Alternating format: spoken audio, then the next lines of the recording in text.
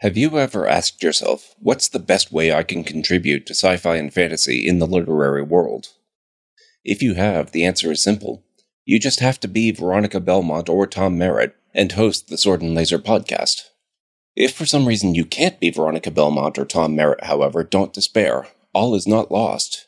You can still head over to patreon.com/swordandlaser and help fund their hard work. Every cent you give adds more swords and more lasers to their growing arsenal of speculative literary goodness. That's patreon.com/swordandlaser.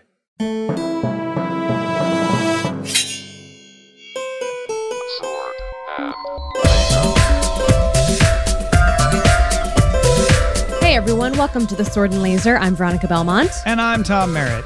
Sword and Laser is a book club, but it's so much more. We bring you author interviews, news from the world of science fiction and fantasy, and awesome discussions from fans just like you. And we're losers! We are super losers. We Let me tell lost ya. the Hugos. We lost the Hugos. And I am not being a sore loser. Being a loser of the Hugos is pretty awesome. Still pretty awesome. It's not just still pretty awesome, but you get to go to the losers party and no one makes fun of you. In fact, it's the opposite. If you are a winner and you go to the losers party, then you get to wear the dunce cap and everyone boos you. Yep. So nobody wants if you're that. a loser, you get to dance with a robot. You get to fist bump George R. R. Martin. These things are true. These are all true stories. We did okay for ourselves. Yeah. But thank you to everyone who nominated and voted. And we're going to try again next year. So we'll see how things go. Fingers crossed. Maybe next year we'll remind people to vote for us. Ooh. Or to vote. Maybe not for us. You don't want to get campaigny, but, No. you know, like, yeah. Campaigning, I guess, is frowned upon, but we should at least remind people we exist Yes. in the space of the Hugos. Or that they can vote at all.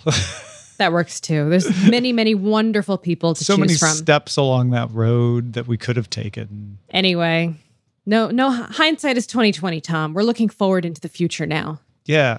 Foresight is 2010 Sure. or 2019 in this case. I guess. There we go. Perfect. Tom, what are you drinking? Air. Air? I'm not even drinking water. It's been a busy day. We bought a house and I got the keys and I went to a Congrats. Patreon meetup and thank you. Yeah. So I haven't had a moment to I'm very dehydrated, Veronica. Did you go to the Patreon meetup to say like, hey, thanks for existing so I could buy a house? Yes, definitely. Talked to a bunch of cool creators and apparently heard about this awesome person from Adobe who came into their offices and gave a like demonstration or something. Oh, that's interesting. Yeah, about Adobe Spark. And they're like, wow, that product is cool. And so is the person who demonstrated it. And it could also help people who are using Patreon to like market themselves on social media. Like image resizing made easy. Not image. No, we don't do image resizing. Well, yeah, we okay. do. See, this is why I don't have your It is a type of job. resizing. Anyway, let's move on. I'm drinking LaCroix Mango. That's it. Oh, okay. LaCroix. LaCroix. LaCroix. Very nice. Let's jump into the quick burns. Oh, these poor people, these poor winners of Hugo Awards. Our heart goes out to them, especially 3-time back-to-back super deserving winner, N.K. Jemisin, who won for Best Novel with The Stone Sky. And she liked my dress. Oh, she complimented your dress. She did. So that was very nice. No, she was amazing. She gave an incredible acceptance speech. Yes, You she should did. definitely go check it out on YouTube if you haven't seen it already. So yeah, I think she did a great job. Huge John congrats. Scalzi told us he was happy to make history by losing to N.K. Jemisin. There were a lot of great nominees. Best Novella went to All Systems Red by Martha Wells. And the best novelette was The Secret Life of Bots by Suzanne Palmer. Yeah, I feel like I should probably read that. I haven't read that. It feels right up my alley. You might have lived it, so you better read it. And then we had Best Short Story, Welcome to Your Authentic Indian Experience by Rebecca Roanhorse, who won 2 awards that evening, also actually. gave really good speeches herself. Mm-hmm. Yeah. Lois McMaster Bujold won Best Series, a brand new category for World of the Five Gods. I heard a rumor that N.K. Jemisin actually asked to not be included in the Best Series Oh, did category. she like decline or something? Yeah. Yeah. Which well, makes sense. I mean, imagine if you won 3 in a row and Best Series, it's too much.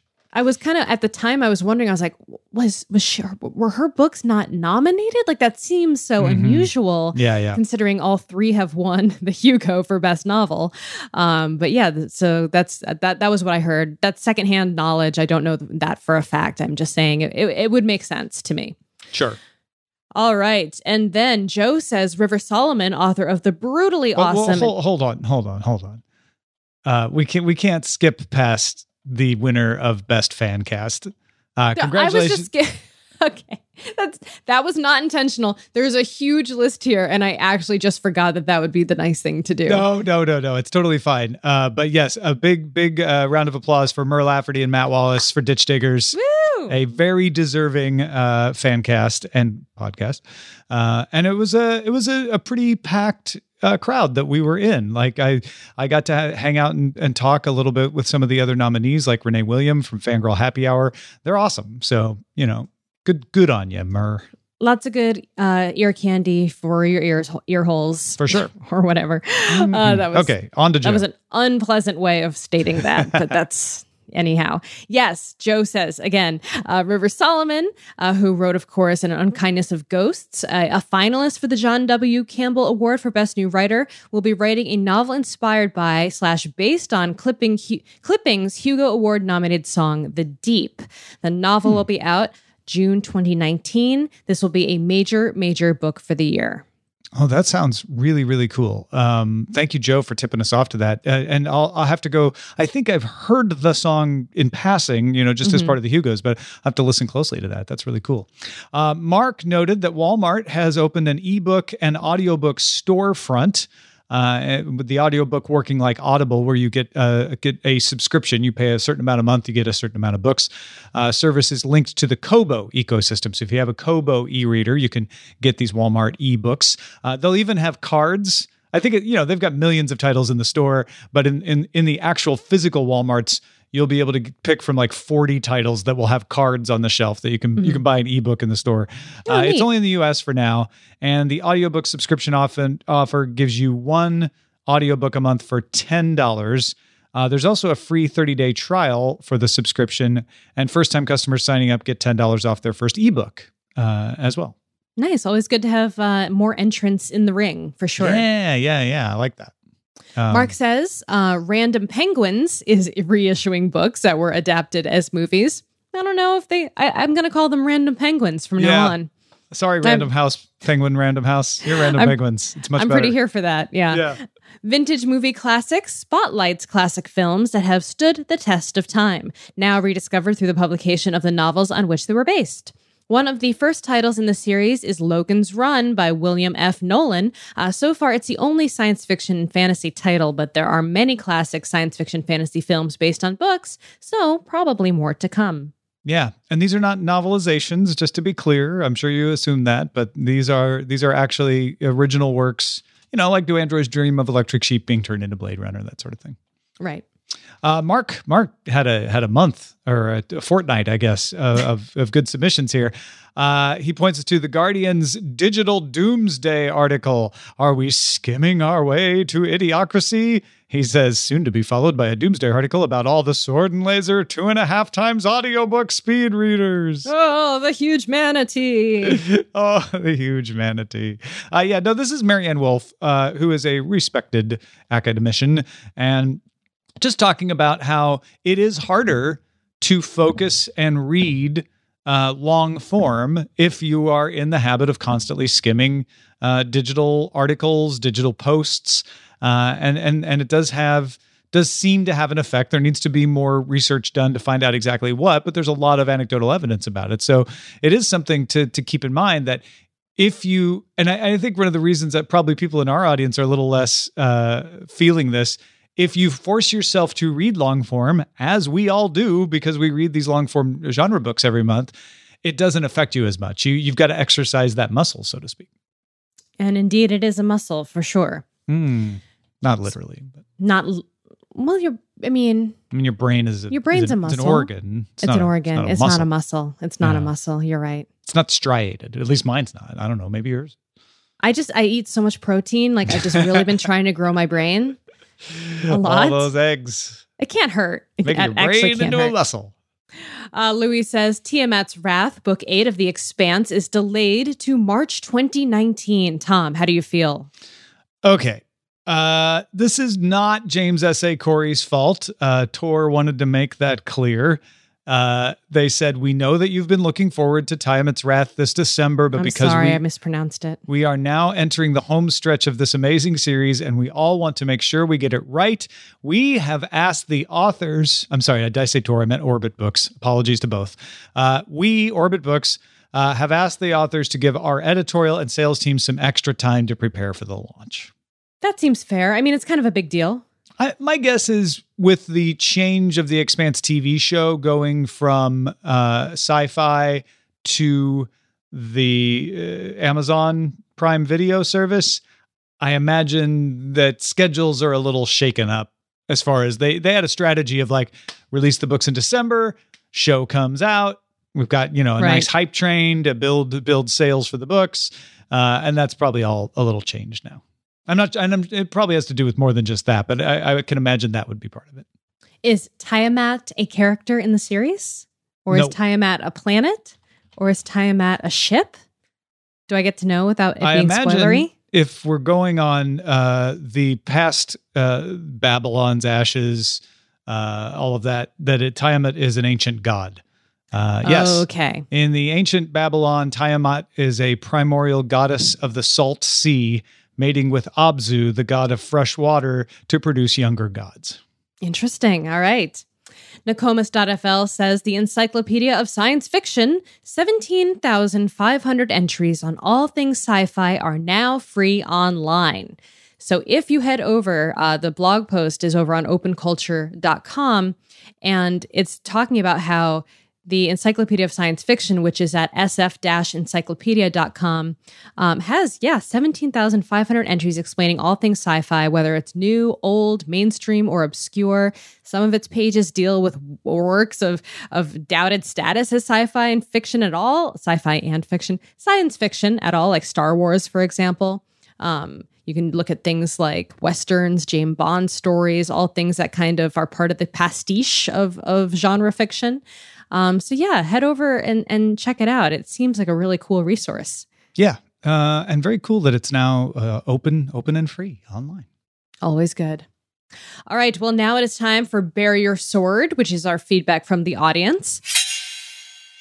We have 2 new sword and laser book reviews in 280 characters. I love from this so much. The fantastic Beth Meacham. The first one, I'll read the first one. You can do the second one. Okay. The first one, Circe, Madeline Miller. This sword and laser book had a great feel of ancient Greece and also an engaging character arc from wishful passivity to dynamic strength. The ending with the tough women swapping kids worked really well. Letting go is hard. This is a surprisingly complete review for 280 characters. I don't know how she does this. I know. Mortal Engines, Philip Reeve. In my youth, I appreciated how everyone in a Reeve book faces jeopardy, even kids and pets, MCs. In my feeble middle age, it hits me in the feels. Good pick, Sword and Laser. I am now ready for the movie. Was the scar in the preview? I missed it. Excellent. Packs in a evaluation of the book as a pick, packs in a little bit of movie intrigue in 280 characters. I know. And it wasn't, the first one maybe was a little spoilery, but not too bad. The second one was totally just, you could read that and still have no idea what the book is about, which is great. I mean, Circe, that's a tough one. It's a lesser known myth. True. If you do know the myth, though, I mean, she's not spoiling anything but the actual mythology. We had that whole conversation in Goodreads about whether a myth can be considered spoilery to talk about because it's been around for, many thousands of years. But anyhow, thank you very much, Beth, for writing these. We really love reading them. We got a post from John Taloni, aka Taloni, called Lovecraft, the good, the bad, and the sometimes really awesome. John says, I never read Lovecraft until a year or so ago, heard of the Cthulhu mythos from having geek friends, but never got around to it, just for the heck of it. Picked it up, The Color Out of Space and Call of Cthulhu, also Cool Air, partly on an editor's request. My take on Lovecraft at that point was that I found it interesting, well written, but not particularly engaging. It was SFF history more than anything else. I was glad to have read it, but didn't feel the need to read more anytime soon. A friend read At the Mountains of Madness and was talking about it. The Lovecraft Society makes it very easy to find these stories, so I downloaded it and read it. Similar reaction. It was good to learn more about the mythos so I would understand references, but the idea that Earth shares space with the Elder Gods and Old Ones seems silly on its face. Well, if I can swallow Niven's Origin of the Protectors in order to get to the Bussard Ramjet sections, no harm doing the same here. Still, Madless seemed to have the MCs figured out quite a bit from sculptures. If anything, that was the hardest piece to suspend disbelief about. So he goes on to say, solid 3 out of 5, historical interest only. And then I read The Shadow over Innsmouth. Wow. What a great story. Interesting even at the start, despite the stilted language, good action throughout, and the creepy factor was in every paragraph. Then the ending twist. Great stuff. Well, there's a bunch more Cthulhu to read, and I see it separates out into direct mythos stuff like At the Mountains of Madness and other related stories called Cthulhu Dream. For some reason, like Herbert West Reanimator, I'll definitely keep reading. All right, more recommendations over in that thread, as well as another discussion about the racism in some of the H.P. Lovecraft novels. So yeah, jump over there in the conversation if you want to get in on that action. All right.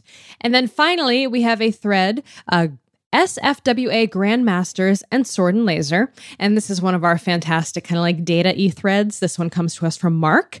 He says, as of September 2018, Sword and Laser will have selected 16 of 34 Grandmasters for a monthly pick, nearly halfway. Sword and Laser has read 5 of the 6 women named Grandmasters, Jane Yolen to go, and Grandmaster Ursula K. Le Guin has been a monthly pick twice. So he lists out all of the Grandmasters from 75 through 2018, but does not actually, but only notes the books that we've read. So, for instance, Peter Beagle, the 2018 Grandmaster, doesn't have a book listed because we haven't read a Peter Beagle book yet. But yeah, this is interesting. Now, really, have we not read a Ray Bradbury? I could have sworn we did. Maybe it's just that we've had it up for nomination so many times in votes. We could check the Wikia. Yeah, no, I trust Mark. I just think I'm in awe. I'm at a loss because I know I've put forward Bradbury and he always loses the poll. Right. And he's been in the March Madness before too. Yeah. Well, there's I recently I was reading some Harlan Ellison recently, but not for the book club. So yeah, there was oh, by the way, I saw Joe Haldeman at Worldcon. What a wonderful man. Yeah. Just he's such a great guy. Aw. Anyway. Good on you, Joe Haldeman. Yeah. Hey, was it him or was it? Yeah, it was him. Okay. I'm just making sure I didn't get him confused with I meant Gene Mary Wolfe. Robinette Cole. Never mind. I get those two confused all the time. No, she was there and she was wonderful. She was also wonderful. I know. Such an amazing lifesaver. All right. Well, let's do some of the book of the month discussion. We have a kickoff, Tom. Do you want to lead us in with the a little bit about the book that we're reading for September? Slan by A.E. Van Vogt is a book that is very old. I have a paperback copy I picked up at the Mission Thrift Shop that is the 9th big printing from 1968, but it was originally put out in 1940. It was the 1940 Retro Hugo Award winner, which actually I believe is noted on on Mark's list that we talked about earlier. And it's an interesting old book. We've read some old books. I try to make a point of picking books that are from earlier time periods so that we can kind of see how sci-fi evolved, not always be reading just the newest, latest, best. And Slan, for an old book, does have some of the common problems where there are things that are very much of the time, assumptions that people didn't know they were making at the time because those sorts of issues hadn't been had the light shed on them as much as they would in later years. But I think you'll find some very surprising modern ideas in it. And I think that's probably one of the reasons it won the Retro Hugo. It's one of the reasons that it has endured as a classic.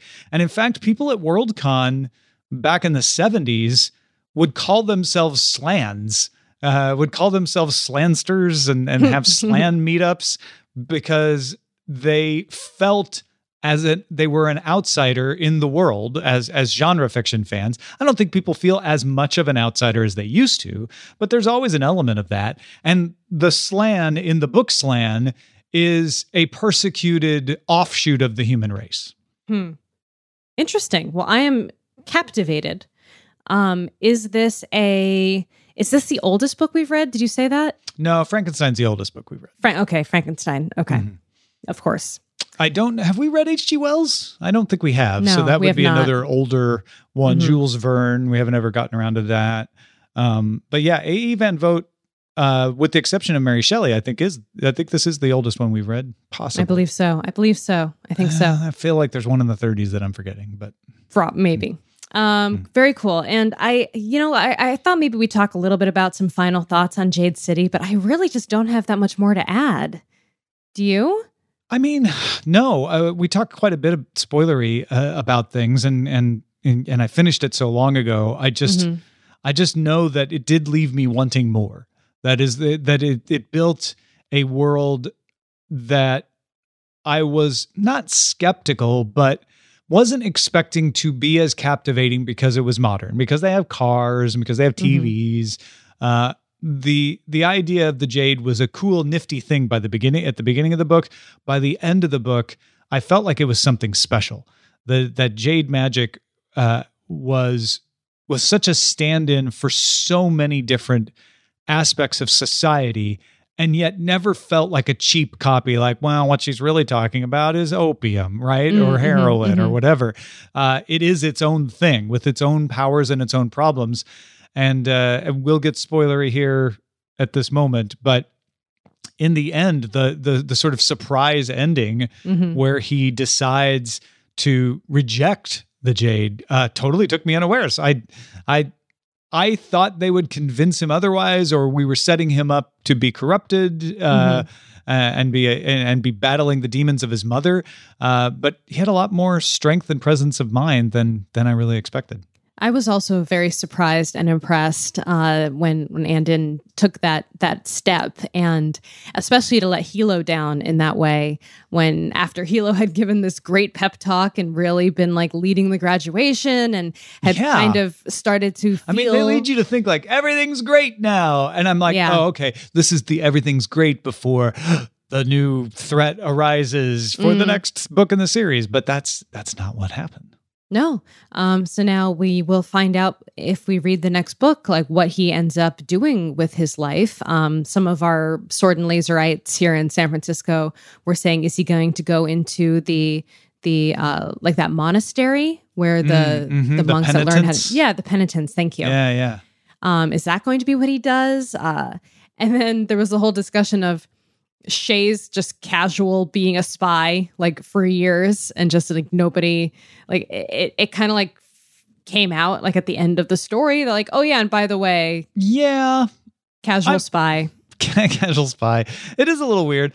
I took it to mean she had been an informant, and this is kind of very similar to things that were done in the 60s where the FBI would approach someone who was sort of on the edge of drug culture and be like, look, we don't want you to cause trouble. You're not working for us. Just tell us when the meetings happen, that kind of stuff. So kind of spy, but kind of not fully spy. I'll buy it. Well, she didn't really seem to feel any shame about it. It didn't, there was no like, oh, I'm betraying my family or anything. It was like, oh, and also now this is working out for the better of my family because we can do this. Because I've got these connections. Sneaky stuff. Yeah.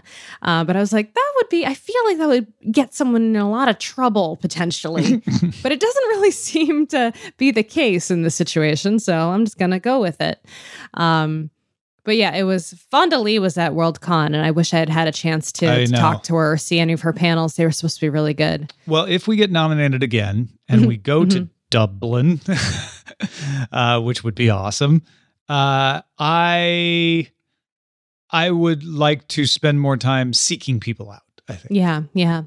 Or like literally going to any other panel but a panel I was Setting up on. some interviews that we could do, you know, just do audio interviews in a conference room or something. That would be great.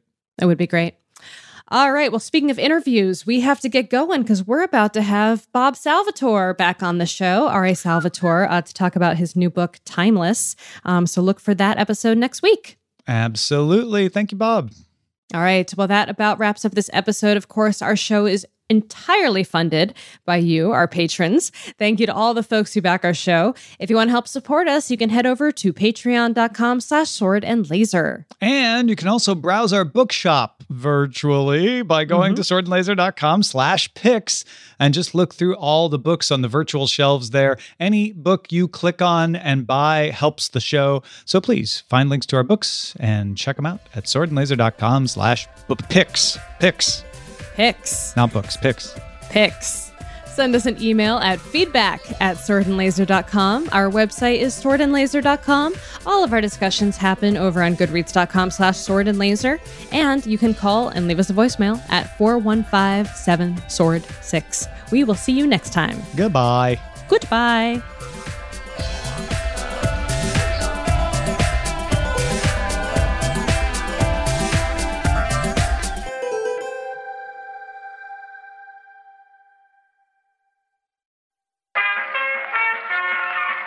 This podcast is part of the Frog Pants Studios Network. For more information about this and other shows, visit frogpants.com. Audio program so good, it's like you're there.